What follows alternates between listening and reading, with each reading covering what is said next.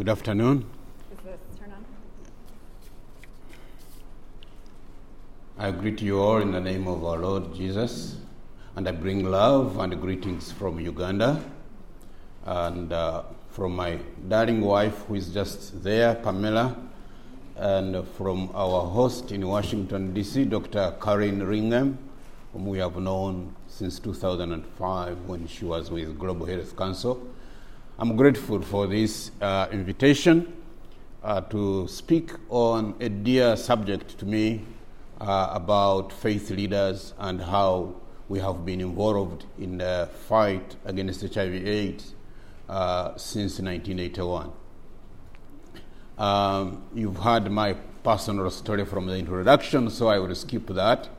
And if you have any specific questions you would want to raise later on, you have that liberty, because I'm open and public about my status. So there is no question that will be out of bounds for you to ask. I take this, as Rolin has said, as God's providence. Whereas the secular world has this concept of coincidence, me, I don't have that in my theology. I have only God instance. There is a reason why I am here, not yesterday, not tomorrow, but today. And I thank God that He has arranged that you are the people to meet for a reason. Already one reason I am thankful God to is I've met people from the Presbyterian Hope Church, and I said, wow, that's very interesting. How come that you are from Hope, and I am also running an institute called Hope Institute? So that is already one divine connection. Let me tell you that we got to know about HIV/AIDS in Uganda in 1981. And so that means more than 3 decades of engaging with HIV. As people of faith, as religious leaders, we can see 3 distinct phases with our response to HIV. One is the lost decade, 81 to 91, where AIDS was stigmatized, people were shamed, people were denied, people were discriminated against, and abandoned, literally. The church did not do much, whether it is talking about risk reduction, whether it's talking about vulnerability reduction, whether it's talking about impact reduction. So we repent with a heavy heart that we lost 10 good years. And that's 1991, that's when I lost my wife, Karen, and then someone whispered and said, that pneumonia that has killed your wife is related to HIV. And we didn't know much because it was not a subject that was discussed in the faith circles. The only thing we had was, if you are not a homosexual and you are not a commercial sex worker and you are not a long-distance truck driver, you don't have anything to worry about AIDS. So you can really see the shock that happened in my life when they said, your wife has died of an AIDS-related illness. And I quickly went to check, and unfortunately the test confirmed my worst fears. I was HIV positive. And I remember the counselor gave me a stigmatizing look after looking at my collar, and he said, man of God, what are you going to do? Not in an empathic way, but in a mocking way. Something like, even you, what are you going to do about it? And I told him I did not come here with a strategic plan on how I'm going to handle my being positive, because I didn't know I was going to be positive in the first place.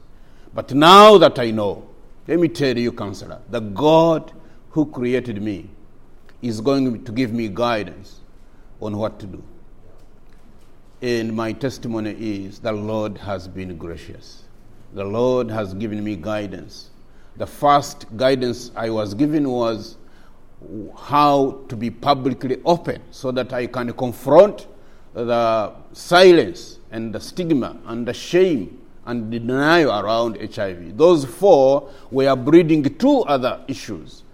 Inaction, people doing nothing at all, even when people are dying everywhere, or misaction. Now, that's a word we introduced in English which didn't exist, but we just meant something you do zealously, religiously, prayerfully, and it produces the wrong results, the worst results. So it's called misaction. Like if you want to travel to Uganda and after 18 hours of flight, you see a signpost saying, "Welcome to Ghana." That's a misaction. There are many things we did as religious leaders that were a misaction. I will give you one example. When we forced people that because we are concerned about HIV/AIDS, no person should marry in church without showing us their HIV status. And if they are positive, no marriage. If they are discordant, no marriage. Only negative people should be married in church. And we thought that was a good thing to do. Only to find out that people were hiding away from us. They were changing churches, or they were choosing to be married outside the church. So we put AIDS underground rather than the problem.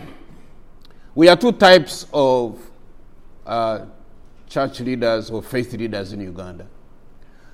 Those who are passionate with the law of love. And then another group which is passionate with the love of law. The love of law, not in the sense of legislative law, but the love of religious law. Do not commit adultery. Do not, fornicate before marriage. Those things we know that have stigmatized people with HIV. So that has tended to bring 2 types of responses in Uganda. Religious leaders who are using AIDS to control their congregations, and those who are using their congregations or working with the congregation to control AIDS. I don't know if you were a religious leader in Uganda where you would fall. Would you be among those who are using AIDS to control people? Thou shalt. The Bible says, Deuteronomy 28, if you commit adultery, you die. So, that's what some of the stigma we have had. But there are those who have been driven by the law of love to say no person deserves to die of AIDS. However immoral, however short of spirituality, God calls us to save lives of everyone. So those religious leaders have worked hard to reduce risk, to reduce vulnerability, and also to address the impact, the social impact, especially the orphans and vulnerable children born of HIV. After the lost decade, of course, there was the active decade, 1991 to 2000, and now there is the very active decade, which introduces us to where we are now. But even then, you see, again, as I've said, 2 religious leaders who may, even when they are in 2019, they behave like we are in 1990. But thank God, the church where I serve, they have been very supportive, very hardworking. We have the best AIDS programs you can think about. Now, as I wound up, there are 3 things I would want you to think about when you talk about the role of faith leaders and connecting it with law. I already have said one about whether one is pursuing the love of power or the power of love. That one you have to think. But also there has been issue of the big hand of money that gives with the left hand and takes with the right hand. We have a policy which was like, okay, we are going to give you money, but all our American money must buy our medicines. That was, of course, we are grateful that PEPFAR was born and so many lives were saved. But remember, a brand drug costs $150 and a generic medicine costs $40. So if you gave me $150, I would treat 4 patients with that money you have given me. But the law says, no, our money must buy our products. So that's something you have to think about, whether that shows the love of a neighbor or whether it says, no, I will love my neighbor only as I serve my self-interest. The other one is, of course, laws around no money for bad people. So we will not fund any money that may be accessible to prostitutes or commercial sex workers or drug addicts. And yet we know that's the biggest vulnerable group. And if we want to defeat AIDS, we have to tackle where the most at-risk people are, the most vulnerable families are, the most AIDS-impacted community groups are. But if the law is saying no money, we don't want our money to touch that group, then again, that's an issue for discussion. And finally, what is right in religious language? Is it necessarily safe in public health language? If I drink my water, I have not committed any sin. It's my water. If it is contaminated, I will die of typhoid. If someone steals my water, in a region we say he's a sinner. He's broken the law. If he boils the water, he doesn't get typhoid. So we have situations in Uganda where people who are religious, they are faithful, they have abstained before marriage, they are faithful within marriage, they die of AIDS because they confused what is right with what is safe. So faithfulness is not necessarily safeness. Although, if you want both long life and life in eternity, you need to do what is right and what is safe. But confusing both brings problems where people are blamed for their problems, or there is false security among those who are either abstinent or faithful, and they say, where will AIDS get me? So they reduce the law. So I would think that when we are working on the laws like deliberate transmission, money, where should we allocate money, we should think about those variables. May God bless you.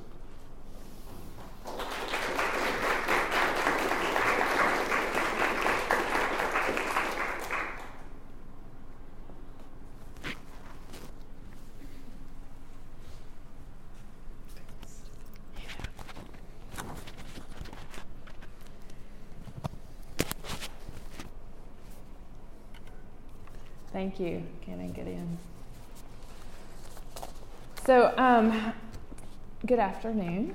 So today I'm going to begin the discussion around global AIDS and the role of faith leaders at the forefront of the Bush administration. So where Ken and Gideon started back in 1981, I'm going to start today at about 2002, at the turn of the 21st century. So in 2002, I began the work of raising awareness on issues of HIV and AIDS and extreme poverty in Africa around right-of-center faith leaders, particularly in Nashville, Tennessee. A lot about Tennessee today. It's home for me. So, leading a conference on AIDS in Africa, Science and Religion at Vanderbilt University. And as Canon Gideon has reminded us in the 80s and 90s, you know, HIV and AIDS was stigmatized not only in Uganda and Africa, but also deeply stigmatized in the U.S. due to intravenous drug users and the gay community who were victims of the culture wars during those years. But it was important for faith leaders to take a stand, to reconsider the moral implications at home and abroad of this disease, which was for so many, particularly mothers and children included, a death sentence. We needed faith leaders to respond with empathy and compassion. So it was really important to rally conservative evangelical leaders from Middle America on this little understood pandemic because they were the key bloc who had voted President George W. Bush into office. And when I talk about evangelicals, I mean conservative leaders who include Christian music artists and authors, actors, athletes, pastors, nonprofit leaders, conference speakers, and others who have followers in the evangelical subculture. So in this talk, I'm going to highlight their role in advocacy for global health. So in the early part of the 2000s, there was a growing concern among faith-based organizations like Samaritan's Purse, World Vision, and Compassion International, who were service providers in Africa. And these groups were watching a hollowing out of societies, as Kanan Gideon has mentioned, across sub-Saharan Africa and losing the battle against the HIV/AIDS virus. Witnessing the onslaught of this pandemic ignited many to seek how to stop this disease with a unified front. So there was an uncanny alignment of leaders who came together to promote awareness about the issue and tackle the disease with policy and funding. And here I have a group of faith leaders, all of whom I have worked with. Franklin Graham, who currently runs Samaritan's Purse, was one of the first to lead Prescription of Hope in 2001, which rallied both our government and faith leaders across the U.S. to reconsider the pandemic of AIDS. Senator Frist and Bono are in the far right corner, and they were looking at the issue for the first time in 2001.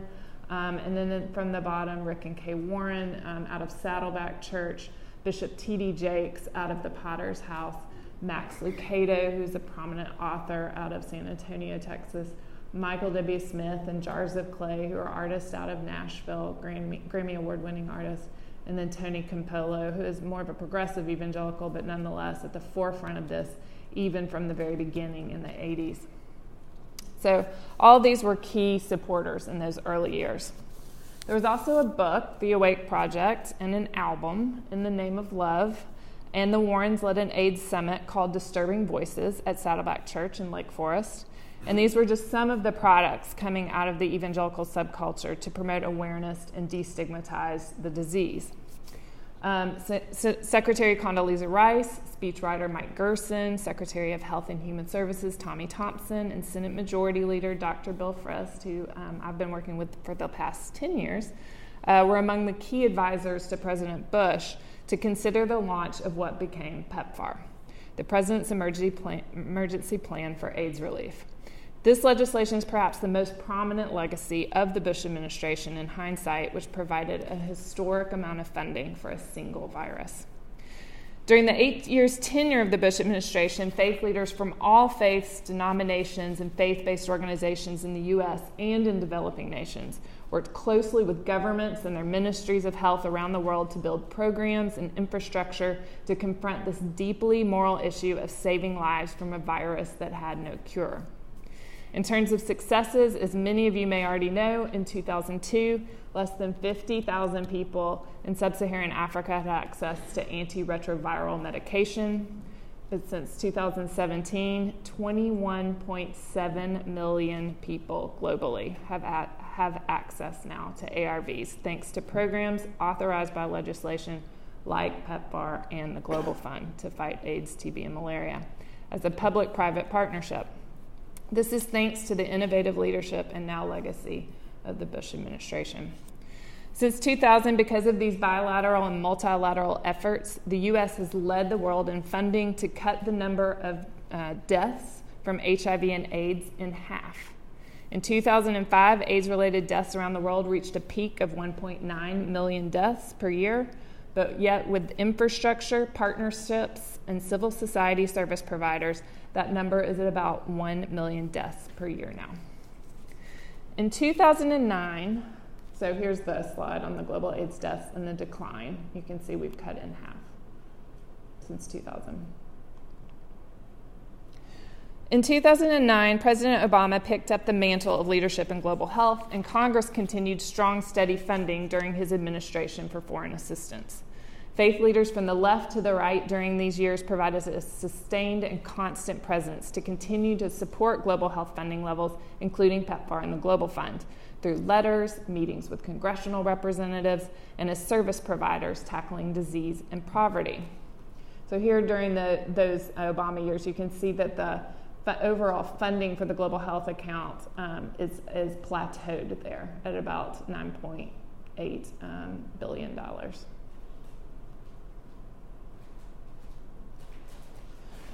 Yet with the advent of the Trump presidency, we have been faced with an administration which has proposed for 3 years to cut foreign assistance, or the 150 account or international affairs account, by up to about 1/3. And you can kind of see the difference there in funding for this last 2020 request. This year, for fiscal year 2020, the recommended cut is less severe, but it is still notably draconian at 24% overall. In the Global Health Account for bilateral PEPFAR funding, the recommended cut is at 23%, and the recommended cut for the Global Fund is at 29%. We have found that though President Trump currently enjoys an approval rating of more than 70% among church-going evangelicals, our faith leaders have been willing to contest the recommended cuts for fiscal years 18 and 19 and 20 in the budget for foreign assistance by signing letters to appropriators in Congress asking to restore funding for the entire international affairs account, as well as the important niche funding like PEPFAR and the Global Fund. Many thanks to Congress, as many of you know, for your tremendous leadership in global health and holding the line on funding for the entire 150 account for the past 2 years, including full funding levels for PEPFAR and the Global Fund. More good news, last year Congress came together with a bipartisan effort to reauthorize PEPFAR for the third time since its initial legislation passing in 2003. The PEPFAR Extension Act, signed by President Trump on December 11, 2018, will continue to authorize U.S. global HIV, TB, and malaria efforts and funding, including participation in the Global Fund for 5 more years. The Global Fund, however, is in a difficult position right now. The U.S. gets other countries to share the burden because U.S. law limits the U.S. contribution to 33% of the Global Fund budget. This matching with other donors, a full 33%, incentivizes them to step up where they otherwise wouldn't.